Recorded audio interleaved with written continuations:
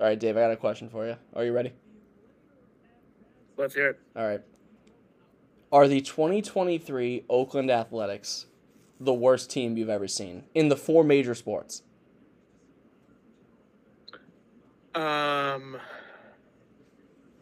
They're definitely up there. I don't what was it? The 14 or 13 Sixers, the process The where nine they and won nine, seven yeah, games. 9-73. Yeah, Yeah, they won like nine you have games. them. That was You have the 7-59 Bobcats. You have obviously the winless Browns and the winless Lions. I can't think of one in the NHL that really stands out as that god awful of our lifetime. well, the Um, Sabres were really bad for a yeah, while. they were. I would say. Oh, don't forget was it the 2003 Tigers? They were horrible. Well, Remember the, them? the Tigers have the record for worst record in a 162 game season, And I but thought that was the. Oh, right, because the Mets only played 161 games that year. Because they went 40-1, 20-1 in 1962. But the yeah, Tigers are like, what was it, like 113 losses or whatever it was? they had 43 wins. Yeah, 43 wins, that'd be 119. 43 and one night, that is so bad. That's so bad. Yeah, you have to. that was Mike Maroth, right? Didn't he Yeah. lose like 15 games? Well, I'll tell you what right now. Mike Maroth was 9-21 that year. He's the last 20-game loser in baseball. And I Probably thought, the last ever. but I don't know if you saw this, Dave. You see about this or read about this? Jordan Lyles is 0-9 already. Yeah, and they've lost like 13 straight starts he's had or something. And like he's 0-9, and I don't know if he's gonna pitch again before the end of May, but if he doesn't, he's gonna pitch the first couple days of June. So if he keeps that pace up, you might see another 20-game loser if he doesn't get cut or traded or waived. But you never know. You never know. He won't get DFA'd or anything because the Royals have to pay him no matter what. So they're like, we may as well just pitch him. Right. Well, even the A's DFA'd Jesus Aguilar, so you never know. Brandon Maxwell, our co-host with the co-most, welcome in. Hello. Brandon, are the 2023 A's the worst of for the four major North American sports leagues, the worst team you've seen in your entire life? I mean, I don't know if you could say that yet, but they're definitely in that bottom rung. As far as seasons go, I think you could make an argument that they're one of the most pathetic, just considering like they had that game a couple weeks ago where they sold like 2,070 tickets or something like that, which was their lowest ticket sales in about 45, 50 years or so, which is pretty insane. And you also think about the relevance that the A's had, not only through its history, but like 5 years ago. And it's insane to see how quickly they've fallen and the self-sabotage. So I don't know if I can necessarily say they're definitively the worst, but they're definitely one of the most pathetic for sure. And either way, they're in that bottom category. Well, I'll tell you what, I tweeted this the other day, but the 62 Mets, who like I said, 120 losses, that's the most by a team since the modern era in a season. They were, I believe, 16-39 through 55 games. The A's were 10-45 through 55 games. So the A's are 6 games worse currently than the 62 Mets were at this point. I have to look at the Tigers because I know they were pretty much god-awful the entire season. But yeah, it's pretty bad. I think you were spot on there, Brandon. I think you got to wait till the end of the year to officially proclaim it, but they are well on their way, and it is more than by design. So, it's unfortunate for their fans because they would like to have a team that cares as much about them as they do about the team, and also they have some of the best uniforms in baseball, and they're just not doing them justice right now. So. That's a lot of air we just gave to the Oakland Athletics. But we last month announced. Sorry, Yep. What's saddest about it all is like this is the most that there's been to talk about with the A's for the past couple of years. It's true. I mean, Jesus Aguilar, like what I just said, they DFA'd him, and he's like one of the most expensive players they have, and he's making like $3 million. Like, it's just. It really is sad that the most we've had to talk about for them is how bad they've been. And it's just a shame. The fans deserve so much better. And they have some talented players on the team. Ruiz has been this base-stealing revelation. And he's been... Pretty much the only category that they're going to end the year in a positive category is if he keeps it up, they'll have the league leader in steals. Yeah. So that's really That's literally it. He's on pace for, at least the last I checked, he was on pace for something like 80 stolen bases, which would be the first one to do that in several years. But, they have some good players, and I hope that those guys, they keep around to some degree, or they find new homes or something like that. But, it's tough. And right now they're tied with the Braves, so, things happen. But, yeah, last month we officially announced Brandon as the third host of the show, and then we promptly went on a 1-month hiatus because we all got really busy. But we are back with our unfortunately premature Celtic postmortem to start it off, and then we'll do a little quick roundup of the state of Boston sports in their entirety and preview. They're not good. The state of things here are not great. But let's start, again, unfortunately early this year, with the Boston Celtics, who furiously came back from a 3-0 deficit, only to lose in really true 2022-23 Boston Celtics fashion in Game 7 at home. It was not particularly close most of the game. They had runs here and there, made it closer, gave up runs. Really, it came down to Jason Tatum hurting himself in the first play of the game. Robert Williams was sick. I mean, the Heat had their own problems, so we didn't really see either team at full health, which is unfortunate. But Celtics losing 7, their season is over. Dave, what's your, now that we've had a little over, maybe not a little over a day, but almost a day exactly to sit on it? What are your takeaways here? I think first thing people have to do is take a step back. Because it's definitely easy to look at the team and say, well, what the hell? What happened to Jalen? What happened to Tatum? Why didn't Al shoot better? What about Rob? Why didn't he play more? Why didn't Brogdon play better? You can go down the line. Why did Pritchard play some of those minutes? Hauser played in really weird spots. What's with the defense? Why are there no adjustments in certain periods? There's just a lot of blame to go around when a team that has the expectations that they did this year doesn't meet them and falls to a team that's clearly inferior. And that doesn't mean that takes away from the Heat. Like, they beat the Celtics fair and square at their own place by 20 points. So you kind of just have to look in the mirror and accept kind of what went wrong here, which is there's a lot of things that went wrong. For Game 7 specifically, you start with Tatum rolling his ankle right away. That kind of knocks him out of the game. Need Jalen to step up as the second best player. Has 8 turnovers and shoots just an absolutely brutal performance. Not really much from Smart to speak about. I think he had like 11 points or 9 points after having 15 to 20 for a few games. Nothing really from the bench. Joe didn't really go very deep into the bench. Obviously, Game 7, but at a certain point, you're kind of trying to spark an offense. Didn't really do that. Chose to just ride his guys. Played Brogdon for some reason, and he looked progressively worse every time he got on the floor this series. And capping it off with that horrendous Game 7 performance. And I feel bad for him because he was clearly hurt. He's trying his best.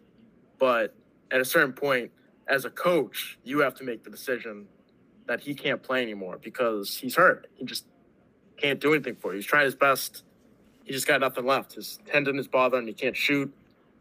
And he were leaving him open, and he was more than willing to take them. So, I don't know. You go down the line, and I know people are going to say a lot about their window and whether it's closing, whether it's open. You have 2 guys in their 20s. The window's open. The role players are what's going to constantly kind of change here. We saw a healthy season from Brogdon, something none of us thought we'd see. Al's another year older. Rob has another year of more mileage on his body, which didn't really go very well again this year. Grant probably gone. The bench is going to look a lot different, I think, more than likely. You're going to need more minutes out of Hauser. You're going to need more minutes out of the younger guys that they end up getting in the draft or free agency or however they come across that. And Smart, another year of extra mileage on his body. It's just there's a lot of stuff going through your head, and you just kind of have to take a step back and realize, although it's disappointing, I said this to Jake the other night, there's 26 other teams that would swap with you in a heartbeat. Probably the Lakers would too, because Right. They have 2 superstars that are on the wrong side of their careers. So Yeah, and I think that's where we leave it. I think most. I agree with pretty much everything that you said. I mean, yeah, it's. I think we can get into a little bit more, but at the end of the day, I think that the simplest solution is probably the one you end up going with. And while you've mentioned a few times the past couple days, Dave, the CBA is going to make it difficult. Pretty much what you have to do is you take the two guys who were all NBA this year, you keep them around, and you build around them because they are 25 and 26. And yeah, they're not kids anymore. I get it, but a lot of the superstars don't win their rings until they're like 27, 28, 29. So you just keep developing them. You bring in guys around the margins, and you run it back. The Eastern Conference, still not particularly fearsome. I mean, you got guys who are really good. You got the MVP this year. You got Giannis, which is great. But things are still very open in the East. You are still, I think, the best team in the conference, and I think you don't run it back with the same roster, because that's impossible. But you take those two guys and you build around them. I mean, it's not rocket science. I'm not a head coach. I get it, but I think Joe could benefit from a full off season free of controversy, to work with the guys and kind of go from there. I think, yeah, it sucks. Yeah, it's tough to swallow, but you move on and you go from. I mean, hey, the Heat were in the same spot last year. They lost. They came back, and they have a less impressive roster than you do. I know they just beat the Celtics, and that's hard to say, but they do.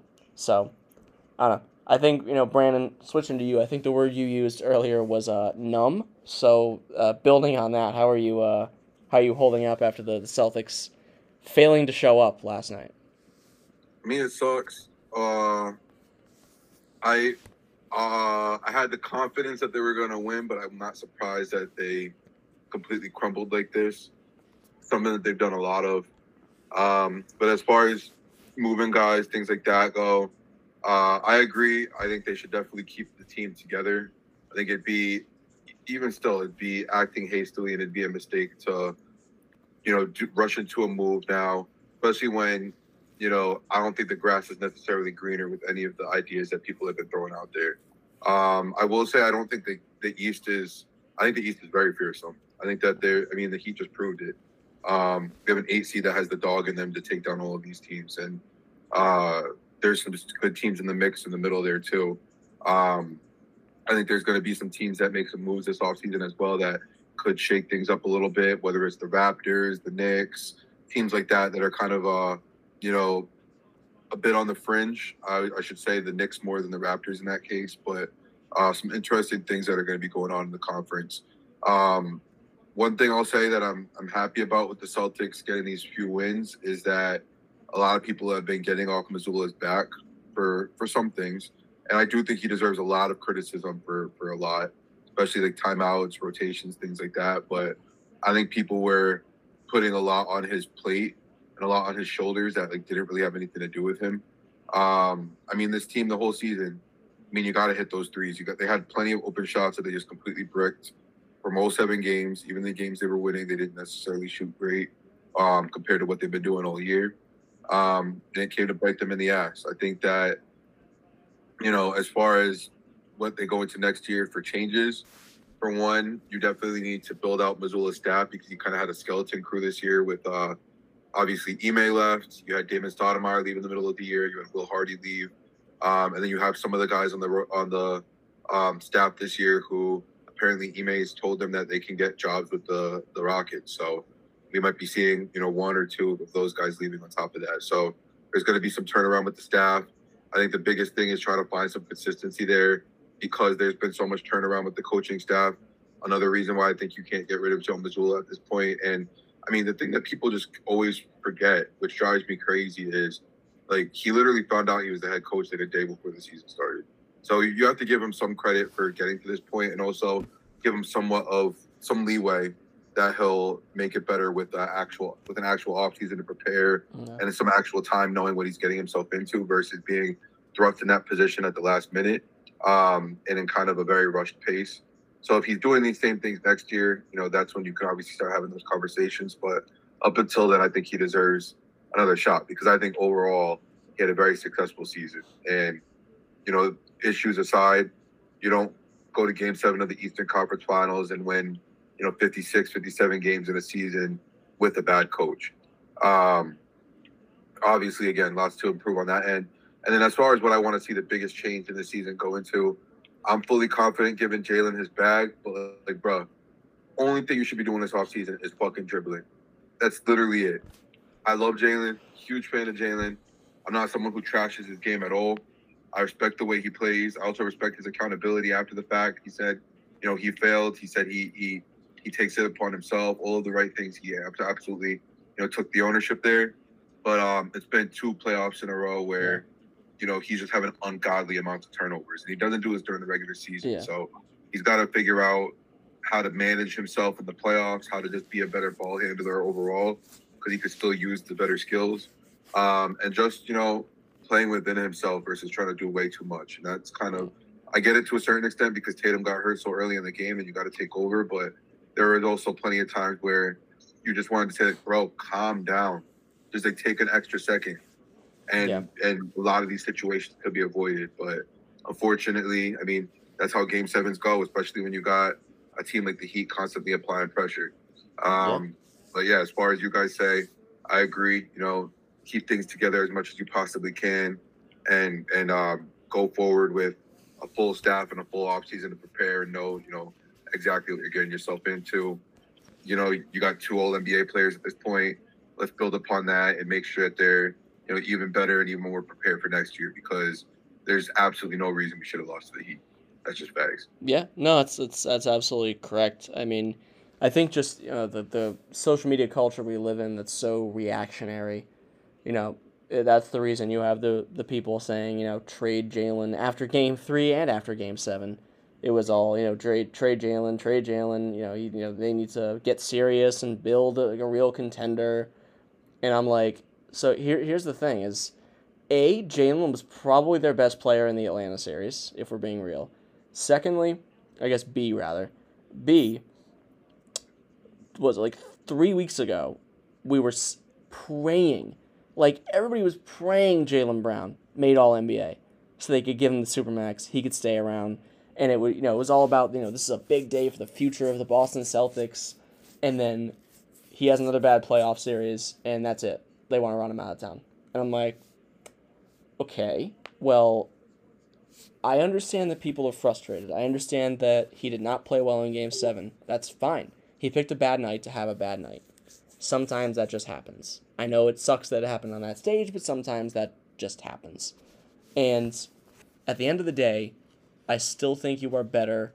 I know you're better with him and Tatum together than I don't even know. I don't know what people are thinking in terms of trade packages, but in my opinion, if you're going to say they need to trade Jalen to get better, you need to give me a trade that actually is going to make them better. And spoiler, there's not many that are going to make them better, and that involve trading a second-team All-NBA player. Unless you're somehow finagling Giannis out of Milwaukee, I don't think it's really going to, there's a very, very few guys where you could convince me that, what was it? The funniest thing about some of these trades, too, is that, they're not even possible with the CBA a lot of the time, like stuff like that. But exactly like you said, the thing I despise the most about basketball media, so much, is how reactionary it is. Literally from one game to the next, you'll hear people who are, adamantly speaking about one topic completely switch up. And that's, all it is, and it drives me crazy. Yeah, and it's just, it's this way with Tatum, too. Everybody was coming out with the, he's soft, always this, always that, and I'm like, all right, well, first of all, I hate that term, and I've really come to not like it over the years. I think it's pretty silly. You're not that player. You're not in his shoes. You're not out there trying to grind in a game 7 through what is probably really uncomfortable pain and anguish out on the court. It's tough. Trying to get that burst and trying to get up on shots with an ankle that's swelling every second. Trust me, not very fun. I know a lot about swelling with hemophilia. It's not a lot of fun. So I give him credit for staying out there and trying to fight through it. Like, like Dave said, like, you feel bad for the guy because you know it's going to fall on his shoulders, even though Jalen was the one who played the worst by far. But yeah, at the end of the day, your first team All NBA, it falls on your shoulders, and I'm sure he's okay with that. He'll build off that. But, going at a guy and saying, he's got these false aspirations because he couldn't show up when he's hurt, like, everybody's different, man. I don't know what to tell you. You can say whatever you want, but at the end of the day, Jason Tatum is the reason they got this far. They had a lot of guys who played well, and he had some bum games for sure. But he has shown up, except for, I guess, last night when he was hurt, because, I guess we'll never know if he was healthy what would have happened last night. But generally in elimination games, the guy shows up and shows out. So it's just a shame to see people, and Mazzulla, to a lesser extent, because he deserved a lot of the criticism he got. But the guy coached the Eastern Conference, well, I guess on whatever team, whatever he coached. He coached in the All-Star game, whatever it's called these days. He coached in the All-Star game this year. He led the Celtics to, 57 wins, whatever it was. And you don't get there just by luck. You have to have some coaching acumen to get that far. And it's just a shame. It really is a shame to see some fans, and I don't think this is a majority of them, I really hope it's not, but just to see fans who just, their first reactions to turn on the players and the coaches, instead of being like, all right, well, that sucked, but they still had some, some nice highlights this year. They had 2 guys make the All-NBA team. They're still pretty young players. I know they're not, 18 or 19 anymore, but you have guys who are still entering their prime. Let's remember that. Even the all-time greats weren't in their prime by 24, 25, at least not in the past 40 years. They're not Michael Jordan, all right? We'll give them that. But sometimes, in this culture of reactionary people and, reactionary minds, you want instant gratification. And every year doesn't end in a title is a failure. And, I don't want to sound too much like Giannis on this, because I think, I agree and disagree with some of what he said. But, yeah, losing in the first round, that probably is more of a failure. But, you got within a breath of the finals for back-to-back years. Things happen. Games don't go your way. You shouldn't lose 3 games to start a series. That's probably one of the morals they should take from this season. But, yeah, I just think people need to kind of take some time to calm down, log off the social media. Stop. You don't have to tweet everything. It's believe it or not, you don't have to do that. Still checking the bylaws on that, but I'm pretty sure you don't have to tweet everything that comes to your mind. And just let it breathe for a couple days, and move on to next year. That's all you can do. You complaining about Jaylen Brown or Jason Tatum is not going to change the fact they're not going to the finals. So there's that. But Dave, I don't know what other initial thoughts you have. I mean, I guess we're pretty much on the Jaylen Brown topic right now, and I think we've all pretty much said our piece. But yeah, I guess what moves around the margins do the Celtics make? Like, what is there anybody in mind that they could go after? I know there's one person in mind we all thought of, but that's going to be probably impossible because of the CBA. But I guess what are some of the moves that you would make, Dave, or some of the moves you consider? Well, I think first you have to kind of take a glance at your roster and decide who wants to be here and who you need. You extended Al for $10 million a year for 3 years. He is going to need to play less games and less minutes this year than he did in the past. And I don't think they managed him effectively enough. They did a good job cutting his minutes, but I think it needs to be more substantial. Because I think you saw after the Embiid series, he just had nothing really this series. He really wasn't that great. Maybe another backup big that isn't Mike Muscala, Luke Cornett, or Blake Griffin. That might be a start.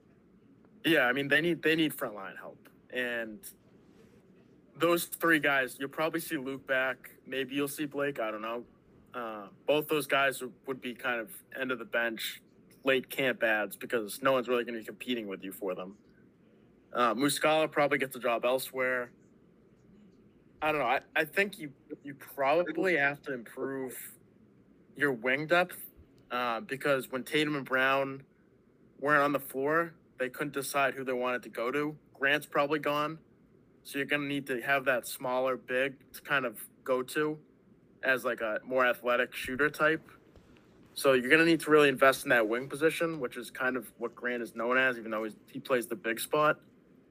And again, I think guard is kind of a sneaky need here because I think Jalen you probably consider a 2, but Tatum's probably a 3/4. But then you have Brogdon, who's got injury issues. He's on the wrong side of 30. You have Marcus Smart, who has a lot of mileage on him. And then you don't have a whole lot else. You have Derek White. And White is not a point guard. So you just don't really have a lot of guard depth there. I know people will talk about the depth is so good, and I mean, it is. You have 3 really good guards to play when you divide those minutes. But you saw with Brogdon, like when you take him out of the equation, you're left with what you had last year, which is not enough. You need more people off the bench. So I don't know. Maybe you trade Pritchard for something because as much as Missoula likes to hype him up, he clearly doesn't trust him. Put him on the floor in the playoffs and basically try to tell the team to keep the ball away from him, it seemed like. He just kind of sat in the corner and he'd run up to try to get the ball and no one would give it to him. So I don't know what the deal is there. Yeah. But I don't know. I think your two big additions probably would be wing and maybe big. I know you get Gallinari back next year, but realistically, I just don't see anything he's going to offer that's going to help you long term. Like, he's a really good shooter, but he's a sieve defensively. And at this stage in his career, coming off a knee injury, I just don't know how much he gives you off the bounce. He's almost just like a spot-up shooter. And I just don't know if that's going to be good enough. Like, you have Hauser for that. And I just don't know what that's going to give you. That might be the guy you package to try to get someone to fill out your bench. Again, we don't know what the CBA is going to be like as far as spending for the Celtics. We think they're in the second tax. Going to really limit them in 2024. But again, we just don't know. We don't know a lot of answers right now. And I think the number one answer that Brad's going to have to get is how much are we willing to spend on this team? Because that's going to be the decision. Because if you're going to trade Jaylen Brown, it should only be because the ownership doesn't want to pay him, which is the wrong decision, but we can't control that. So I'll tell you what, it's gonna look real bad for Wick Grossbeck if he goes on the radio like every week and he's like, yeah, I'll spend whatever, and then they don't to keep their all NBA guy. It's like you spend your whole career trying to get wings that can score the ball and play defense. Yeah. Now again, Jalen's defense has been a real issue. And I know people are going to deny that and they're going to point to tracking stats, but he just loses vision and loses focus too much on defense. And I think for a guy that started out much better defensively than Tatum's actually surpassed him by quite a bit at this point. Yeah. And I think there's some concerns about his defense, but he is still, to me, someone you invest in, and he's part of your future. It's not someone you trade. It's not someone you like sabotage or you send out or you say how much you hate him. Or look, he has stuff he needs to work on. His handling needs to get better. He needs to be a better passer. He needs to be a better playmaker. That stuff probably doesn't change that much because of where he's in his career at this point. I think like 6 or 7 years in the league, probably not going to change much at this point of his career. But the turnovers need to come down, and the overall decision making, from shot selection to passes to knowing time and game and possessions, that stuff needs to improve. So I don't know if that's film study with him, if that's just kind of watching what he did, watching some of his games and trying to pick out what he likes, what he didn't like. But overall, Jalen is someone you invest in, just like Tatum, just like Rob was. And, you know, we'll see what they come out with for that. But it's going to be up to Wick, really. It's going to be up to Wick and Steve Pagliuca and Rich Gotham. We'll see. Brandon, what do you think? About what, Jalen, or just moves for the offseason? I would say, yeah, general moves for the future. I mean, I don't really know what there is to do exactly on the roster side of things because pretty much the whole team's locked up. I'm pretty sure Muscala has he's either signed next year or he has a team option or something like that. Team option, yeah. So I mean, they could just up and keep him too. I mean, I think Pritchard's probably getting traded just because. I mean, it would make sense, especially considering him wanting more playing time and how all of that would fit together, even though I would like to keep him just because insurance for, you know, a situation like if Brogdon goes down. But then again, I mean, he didn't really play much this year. So if we can maximize his value and get someone where maybe a big or something like that, where they'd be getting more minutes, then that would be helpful. As far as things go with Al, I mean, obviously his shooting sucked in the playoffs. His defense was excellent. So I'm still confident in him. But as far as getting him less minutes, I mean, I think that'll only help. I think one thing that's big is, I mean, Rob missed basically half of the season. He was limited minutes for half the games he played, so he did miss a big chunk of the season. And I mean, hopefully he'll be able to take some more of those minutes now. But regardless, I want another big to go alongside him because you need some injury insurance from that too. So, you know, if they could get like a solid backup big, like a number 3, and then maybe some form of a guard depth. That'd be nice. I mean, a guy like Josh Richardson, I'm trying to think of like realistic targets. He could be a guy who maybe you asked to come back here. Did pretty well when he was a Celtic. He can play defense. He can shoot decent. He's not a great shooter. He's not great at anything, honestly, but good team guy, and seems like he, you know, fit in well enough on that end. I am confident in this team. Like I basically, ever since JT and JV got put together, I've fully been in the group of, like, I've never once wavered on wanting to break them up for a second. Like, not even yesterday.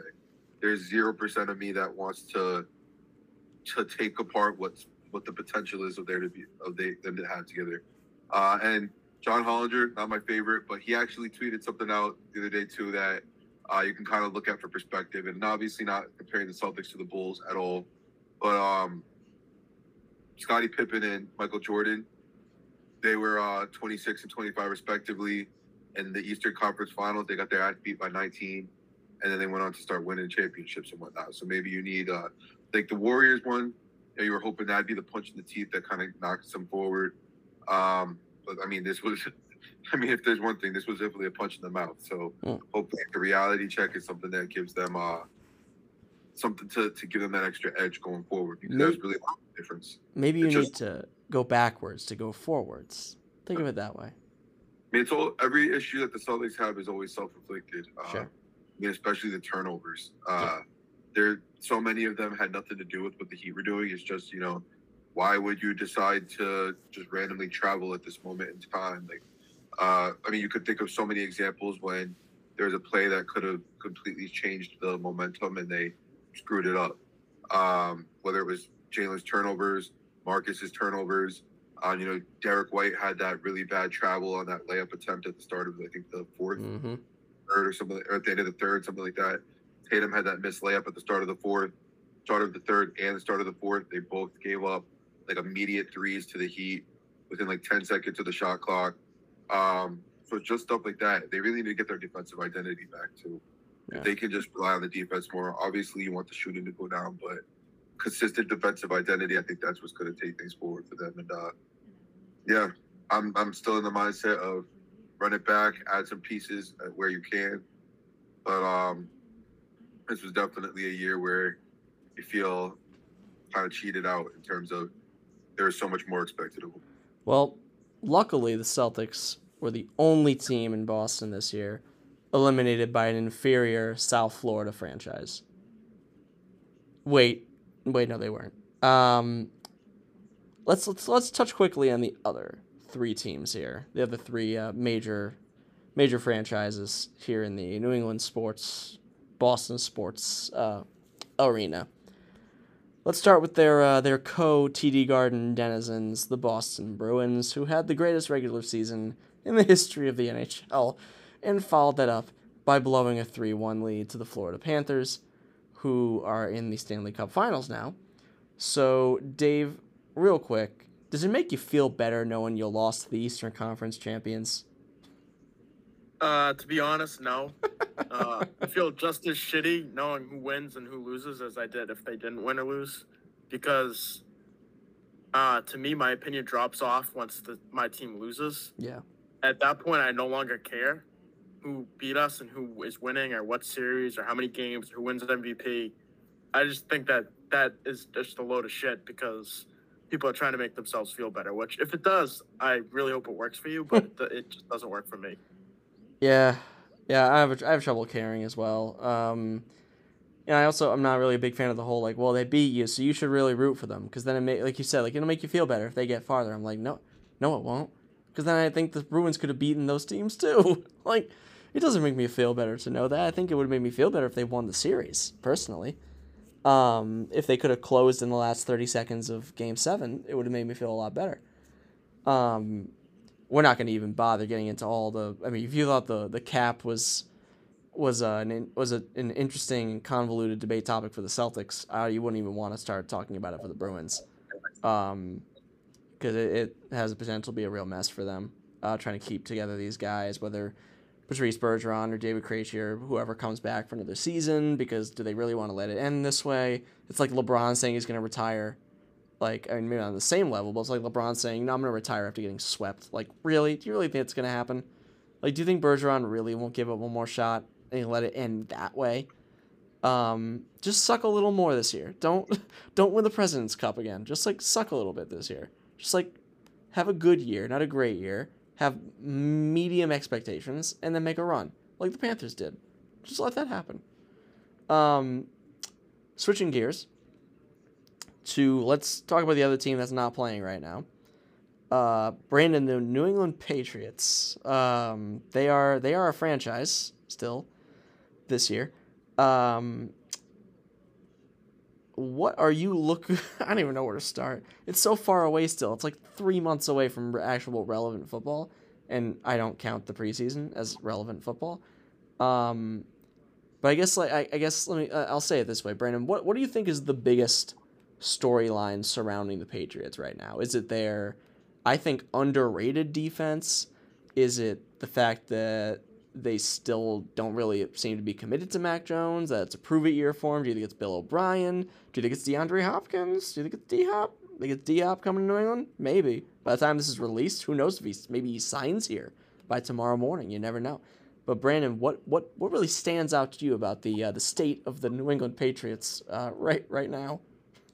I mean, the two biggest things about the Pats are, one, like you said, what's going on with Mac, because this is the make or break year. If you look at it like Daniel Jones last year, you either need to, think about whether you're going to be keeping this guy going forward or whether you're going to move on. And I don't know how negotiations will go, of course, but is Mac a guy that's going to be getting $40 million a year from the Pats? It's something that definitely needs to be taken into consideration. So before we even get to that point, he has to have a good season first. And I think they made the first step by bringing BLB back. I think he's an excellent offensive coach. He's a terrible GM, but as far as knowing how to work an offense and just him there without any significant power in terms of the big decision making, I think he's going to be great. I love the additions that the Pats made to the offensive to the coaching staff, because they've been getting poached for years now. So the fact that they're starting to build that back up again is helpful, especially since Bill is getting so much older, and it sounds like they got the heir apparent in Gerard Mayo. The defense is going to be excellent. I'm so excited for the defense. Honestly, that's the thing for me. I think the defense is going to be elite. I think we have like a top 3 defense when all is said and done.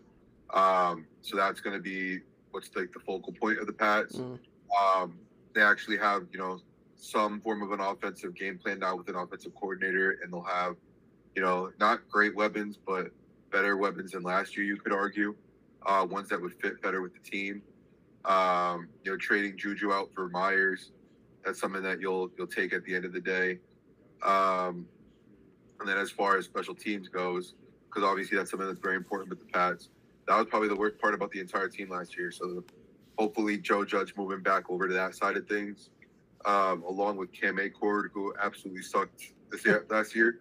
In terms of getting this team prepared, considering they had like historically bad special teams this year compared to what the Pats do. And then also when you look at like the 2 returns that Nyheim Hines had and stuff like that, there were just so many situations where they were unprepared and undisciplined, and that's not Pats football. So that's what I'm most looking forward to this year, seeing that improvement from Mac. Hopefully, the Pats and him can make that bond a little bit more fortified, and we have a solid year looking forward. I mean, I think the Pats can definitely make the playoffs. AFC is very difficult. AFC East is obviously, probably the toughest division in the NFL. But I think that the Pats can, I'm not saying they're going to win the division, but I think they can beat the wild card again, just like they did a couple of years ago. Yeah. Because they actually have a staff again. Yeah, I think that would be contingent on one or two of the teams in the AFC East underachieving, which Miami and New York definitely can. I don't think Buffalo will. I think Buffalo is still going to win 11 games at a minimum because, you have the franchise quarterback there. I mean, Rodgers is still good, but I have no idea what he's going to look like in that system. I've seen super teams, quote-unquote, fall apart very easily. The Dolphins, it's all contingent on Tua's health. If he can stay healthy, I think they're a good team. If he doesn't, then you've got whatever Skylar Thompson, whoever, leading the way, and that's just not going to cut it. No matter who we saw it last year. No matter if you have Waddle and Hill out there, it doesn't matter. If you've got a subprime quarterback, or throwing maybe a subpar whatever quarterback throwing the football, it's just not going to happen. So I do agree on their defense. I think the defense is going to be nasty. But I'm a little concerned about the offensive line still. I really don't think that they did much to improve it all that greatly. I still think there's some holes there. And while I don't necessarily disagree that it's a make or break year for Mac, I think in a vacuum, yes, but I'm also not entirely convinced that they've given him enough to succeed. They brought back Bill O'Brien, which is great. That's a real coach, so that's great. That's fine. But I'm still not entirely convinced that they've given him this great set of weapons. Juju is an improvement over Myers, but he's not a significant upgrade. He's not a number one wide receiver. They still don't have one of those. They have a bunch of good players or solid players, and you have like three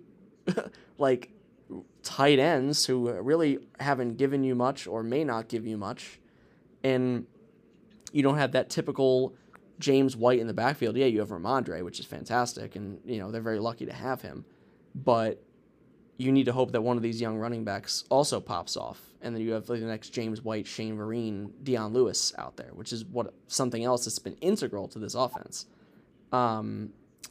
So Dave, what are your thoughts on the Patriots here as we evaluate the state of New England?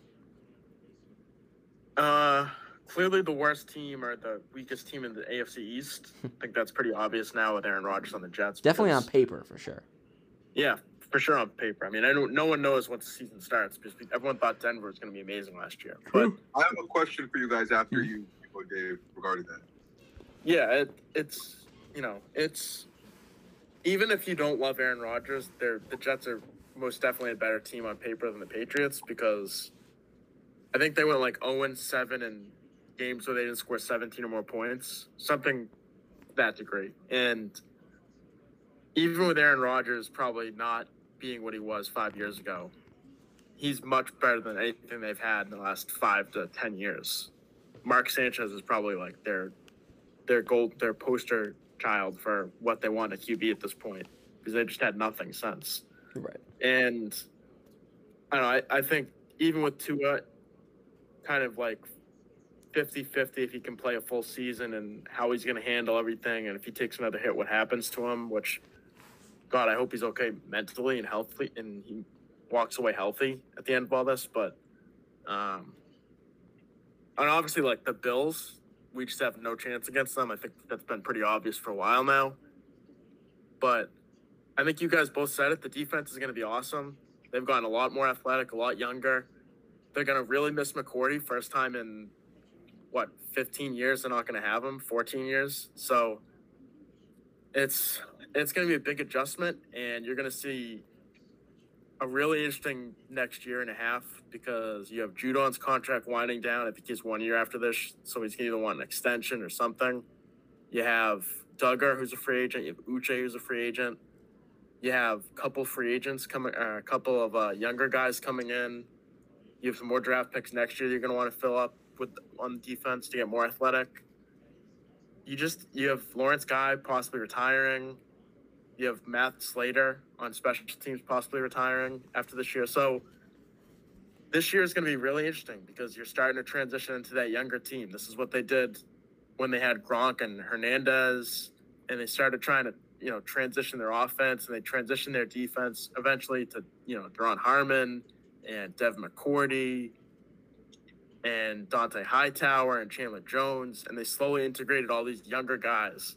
That's kind of what they're going through right now. So if they're able to hit on a couple of these guys and help the defense, and all of a sudden you can help the offense next year, and you slowly start building a younger team, a more athletic team, I think we're heading the right direction. Now, Mac's a big part of that. We'll see. If he doesn't do it this year, not really a lot of excuses this year. You have full offseason with Bill O'Brien, and you have enough weapons. I wouldn't say he has great weapons, but, every QB doesn't get Tyreek Hill and Jalen Waddle or Justin Jefferson or anyone like that. I mean, even if we got Hopkins, he's not what he was 5 years ago. He's maybe your top 25 receiver, but he's not a top 10 anymore. So it's, it is what it is. You have enough weapons. You got Gesicki, you got Smith-Schuster. I think you have enough weapons to work with Bill O'Brien, and, we'll see. But it's going to be an interesting year. What's your question, Brandon? Obviously, I think the Pats are the team with the most holes in the division by far. Do you guys really believe in all of the teams in the division? Because for me, as far as I see these teams, and again, I think that the AFC East is the best division in the NFL by far. I think all of these teams are good teams, but just breaking it down, Jets, teams like that you just don't trust. They're complete garbage franchise in terms of ownership. And, just look at what the Nets did. That's a perfect example. You see these teams that build these, super squads and whatnot. They don't have the front office or the fortification to back it up. And the second that the first sense of, adversity comes up, it all crumbles. And you got a diva like Aaron Rodgers, who didn't have a good year last year, mixed with a team that wasn't that good. And, I think that, they're going to be a lot better, but what is the ceiling with that team?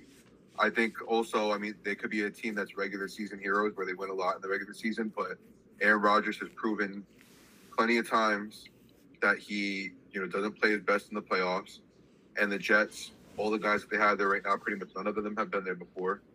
As far as the Dolphins go, Tua is extremely concerning. I think there's no chance he gets through a season. And there's no chance. Literally 0% chance. Their defense still isn't that good. They did make some good, draft picks in regards to that. And they're also a team that, you need to see it to believe it. They've got all of the, the fast cars and the shiny toys and whatnot, but they've never put it together. And as far as the Bills go, as far as I'm concerned, they're massive chokers. Mm-hmm. They're the best team in the regular season, best team in the division by far, definitely. But as far as, I think they're contenders still, of course, don't get me wrong. But they're another team where it's you've choking so many times at this point that you kind of have to prove otherwise before you get that extra attention now, because they were the darlings of this past season. Yeah. And, fell flat on their face, and they do it in pretty traumatic fashion. You obviously have the 13 seconds game. You have the complete dud against the Bengals. And then if you look at it in terms of, just games overall, they're not good in close games. They had that Vikings game this year too, some crazy games like that. Low-key, kind of giving Celtics vibes compared to what we've been talking about. I was about to say them. I think we're more like the Bengals, though, honestly, because the Bengals have at least gotten to a Super Bowl. That's true. I would say the Celtics are more like the Bengals. But yeah, I just want to. I can see what you mean. Yeah. No, from my perspective, I think, I kind of touched on it already. The Bills, I do agree with you in the playoffs, but purely talking regular season, they're still definitely a major threat. They're the best team in the regular season. Yeah, for sure. Once you get to the playoffs, yeah, it's a different animal. Unless they're playing us, of course. Unless they're playing the Patriots. I agree with you, though. The Jets and the Dolphins, they're an on-paper thing. On paper, they're great. They have a lot of talent. They have they have some pretty solid coaching, I think. Maybe not excellent, but solid coaching. And all that matters. All that is great. But Aaron Rodgers, notoriously loves playing with young players. He doesn't get mad at them at all if things don't go his way. I think people might be overrating the pack. I must say, the Packers, the Jets. Chances. I think they're definitely better. There's no doubt about that. I mean, you go from Zach Wilson and Mike White to Aaron Rodgers, you're probably going to be better. But like Dave said, everybody thought the Broncos were going to run roughshod last year with Russell Wilson, and they were horrible. But yeah, and then the Dolphins, we've all said this already, but it all comes down to Tua. I mean, they are extremely talented. They have a lot of really, really strong players on that roster. Maybe the best 1-2 punch, you've got, it's between offense and defense. Like, you got really, really strong players, and Waddle, Hill, it's a really strong roster. But again, like I said, if Skylar Thompson's throwing that football, you're in trouble. Tua, on the other hand, really accurate, really strong quarterback. I think people underrate him when he's healthy. But again, that's a really, really enormous Florida-sized if he's healthy.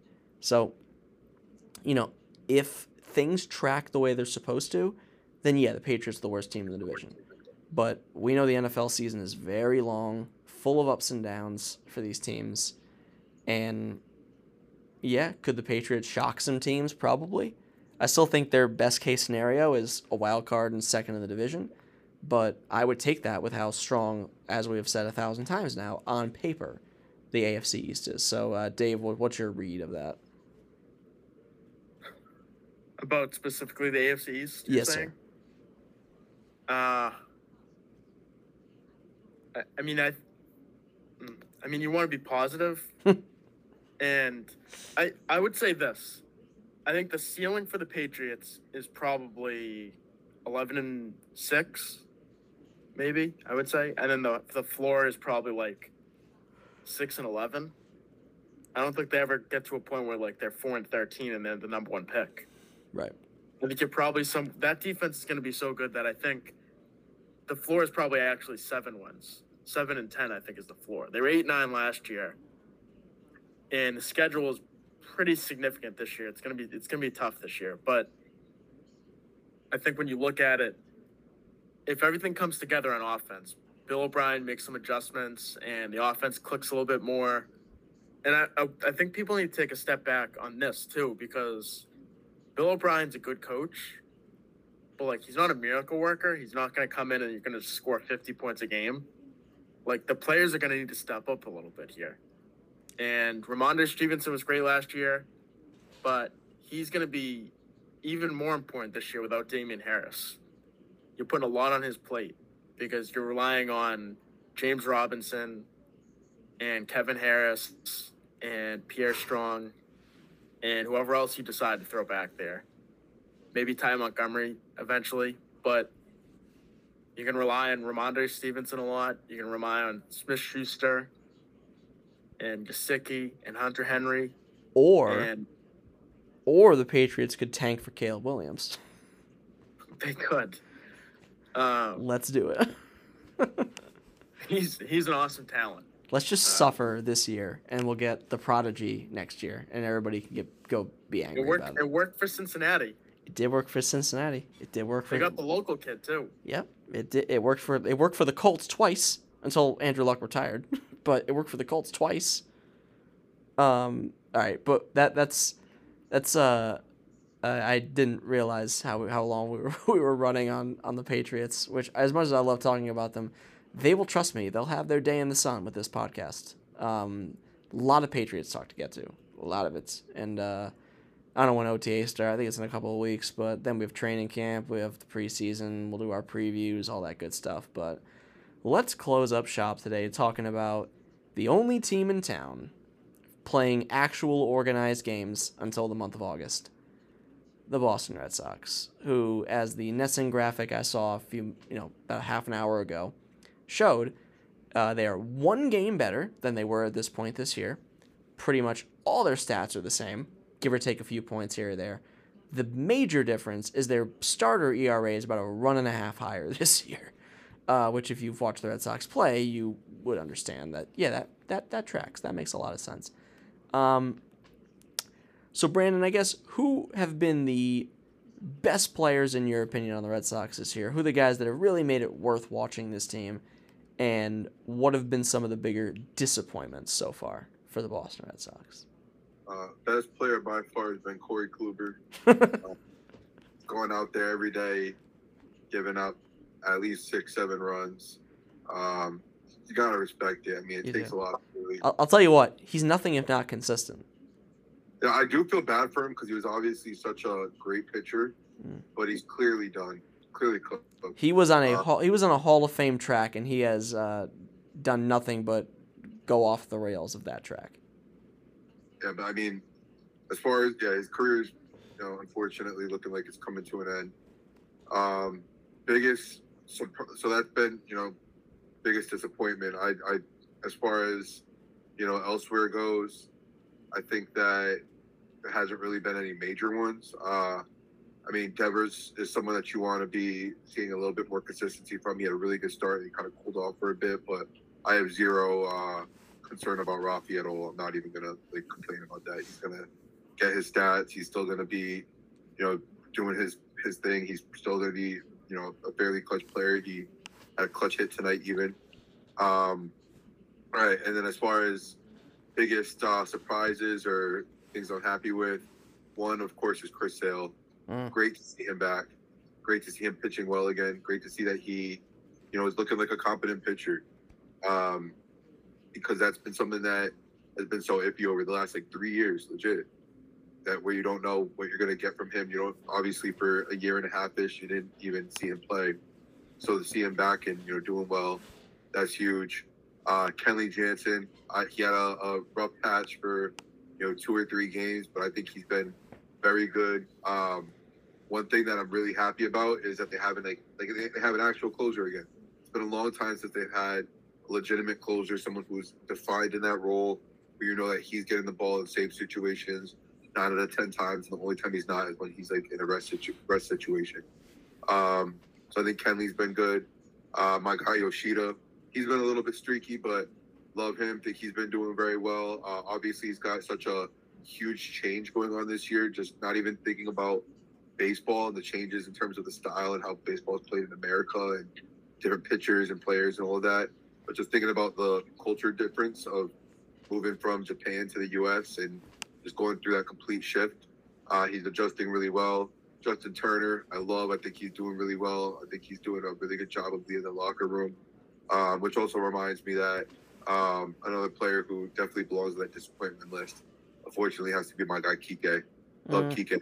He's had a pretty bad year. Hasn't exactly been put in a spot to succeed. Yeah. Yeah. I mean, and also you have to, I have to give him credit for, he went into the season, he's like, hell yeah, I'm a shortstop. I love the confidence from him. And I think things will even out if he's playing there more innings, even though hopefully within the next month or so, month or two, Story's going to be back and he won't have to worry about that anymore. He'll be playing all over the place. Same with Duvall, who started his rehab assignment tonight in Worcester.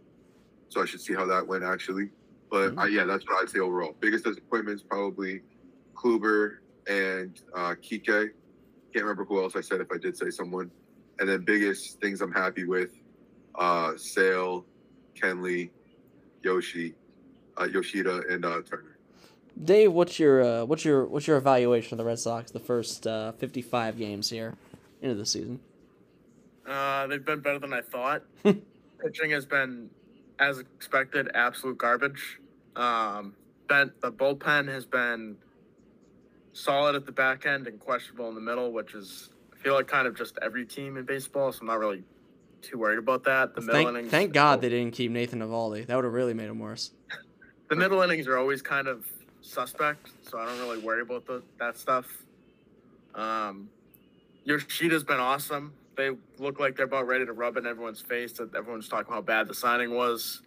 But again, we got to give it, I'd say, probably a year and a half with a guy like that, because the first year, people are going to be adjusting the whole year. Him too. He could be even better next year. But true. You really have to give a person that's coming to a complete new country, learning a new language, playing with completely new league, new players, I think you got to give him a year and a half before you even decide remotely close to what he could be or what he is. And then, I don't know. I mean, the young guys probably haven't taken the leaps that you wanted to, all of them included, not just Casas, not just, maybe Wong has been probably a little bit better than you thought with the bat because, to be honest, was kind of a zero basically everywhere else he's been. Yeah. But I know Jake bit his tongue when I forgot to say Casas. I Casas did. Casas is obviously in that disappointment group. I forgot. I don't know. I think when you look at it, there's not a ton really you can say about this team. Like, Yeah. it's just like there's nothing exciting right now with this team. Like, No, Yoshida's yeah. been good. He's hitting like close to 300, but Devers is 250. Yeah. Casas was the young guy you're supposed to be happy with. Bayo is supposed to be great, and he's been pretty good the last few starts and not great tonight.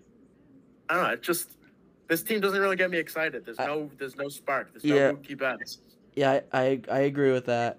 I think that's really what drills down into it the most is that I don't have fun watching them. And it's, maybe I just need to give it a few outings, see if there's something I can really grasp onto. And I love watching Raffy. I think Bayo really has the potential to be something great. I like Whitlock a lot. And, Verdugo's got a lot of heart. And they've got guys who have heart. But, the worst place to be is in the middle.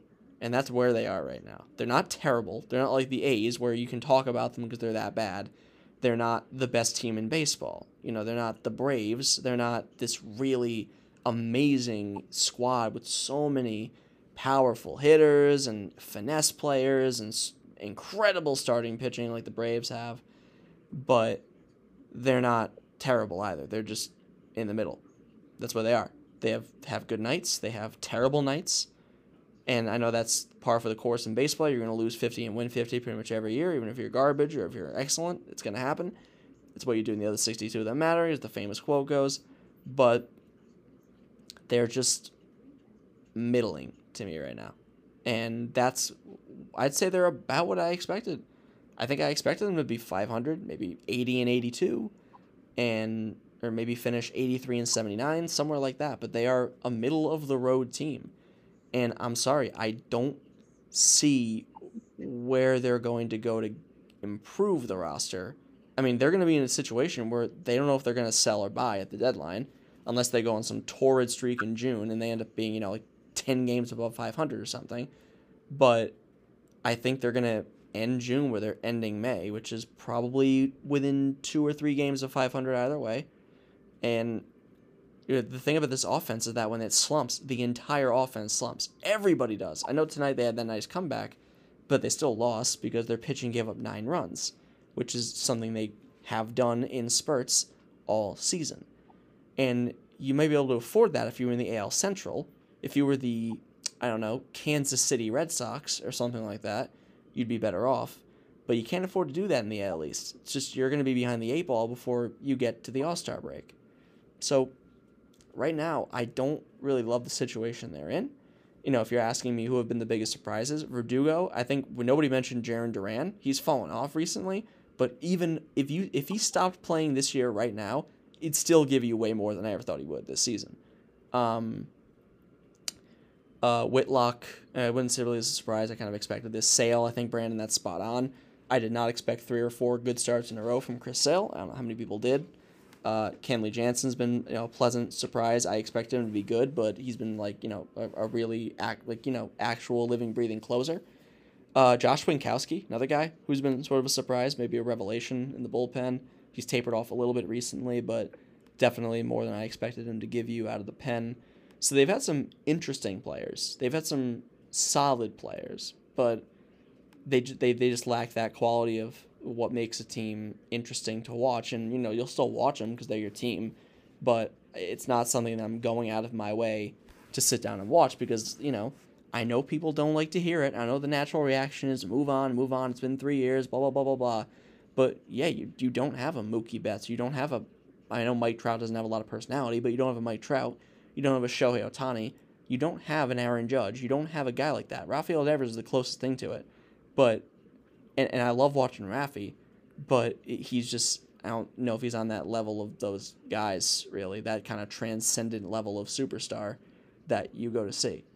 And we'll go to see him because he's Rafi, but I just think that I think the best word to describe them would be just kind of blah. That's just kind of how I feel about them. And that's how I felt about them in the beginning of the season. So 2 months in, not a whole lot has changed. But, and I will say, yes, Brandon, I was biting my tongue on the Tristan Cassis part because, yes, I understand it's early. It's only been 2 months. Yes, he's still adjusting. He's 75 games into his career. But I think people will tell you they expected more than this from him to start the year. I mean, everybody was touting him as this incredible prospect, and yes, he might take time to come around, and maybe he ends the year on a hot streak, and he's great next year, and I look like a fool, which, that's happened plenty of times before, so I wouldn't put it past me. But I think people expected a hotter start than this, so I think he definitely does belong, even objectively, in the disappointment category so far. Love Yoshi. Very fun to watch him play. He's definitely one of those guys. He's probably one of the most fun players to watch on the team. I don't think that's really even up for debate. But, if you had to ask me where I think they end the season, I think I would pretty much be in the same spot I was when I started the year. Probably somewhere within 3 games of 500 either way. They won't sniff the playoffs, and we're pretty much right back where we started in whatever it is, December of 2023 or January 2024. We're pretty much back where we started. But that's how I really feel.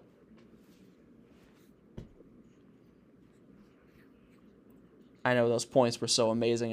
I think I blew both your minds. I understand. I mean, I think we covered a lot of it. Yeah. As far as Costas goes, I mean, I think he deserves the grace of having some like definitely more than 2 months. But I agree with you. He's definitely a disappointment at this moment. The thing that I will say about him is, I mean, he works the count and he gets on base as far as walks go. He hasn't been able to hit for anything. And hopefully that does come around because he's a big prospect in that organization. And that's a massive hole that they're looking at in that team. As far as things to look forward to, when Duvall and Story get back, I mean, I think they can make the noise on that respect. I'm looking forward to both of them. Story has been rehabbing in Florida. And again, as I said, Duvall just started his rehab assignment in Worcester tonight, and he's been trying to get back for that June 9th Yankees series, he's been saying. And obviously it's wishful thinking, but if he can get back to at some point around then, plenty of season left to, make something happen. And I think they could crack the playoffs. Again, I'm not expecting, they're not contenders. They're not in that level at all. I'm just hoping, that they can make something fun of this. I think one of the reasons that this team hasn't really been fun to watch, as far as I think that I've been enjoying what I have been able to see, even though I can't see a lot because of them not being on YouTube TV anymore. But for the perspective of them not being, super fun to watch, I think some of that affects that is the starting pitching, because in so many cases they're down by a lot early. Right. Tough to come back in those games. So yeah. Some form of consistency can go from the rotation, get Kluber out of there in some way, shape, or form, whether it's long reliever or whatever. I think they said that they're going to move him to a long reliever. Something to mix that up because, I don't even know if they have 5 starters as is.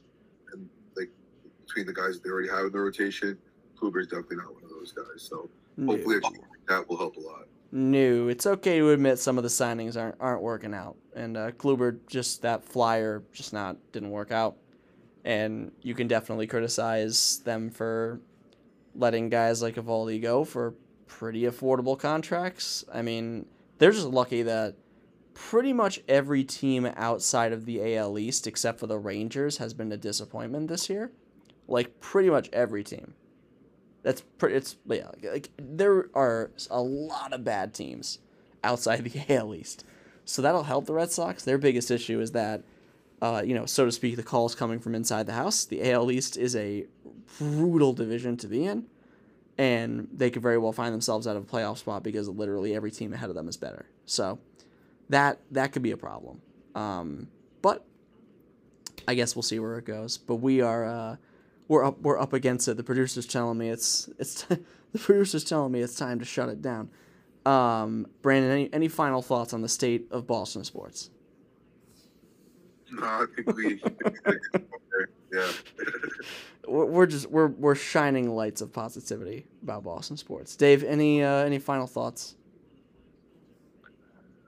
No, I've been kind of over the course of the day when I have a few minutes here and there. I've been trying to compile a list of where I think Jalen and Tatum are, just to give myself Oh, a yeah. refresher on where they stand, and still top 25 to 30 for Jalen and top 10 for Tatum. So Yeah, I agree. Still those guys. I agree. I think they're still those guys. They're that guy, pal. They're those guys, pal. They're those guys. Well, you can follow us at CSL Podcast on Twitter. And until next week, you guys have a good one.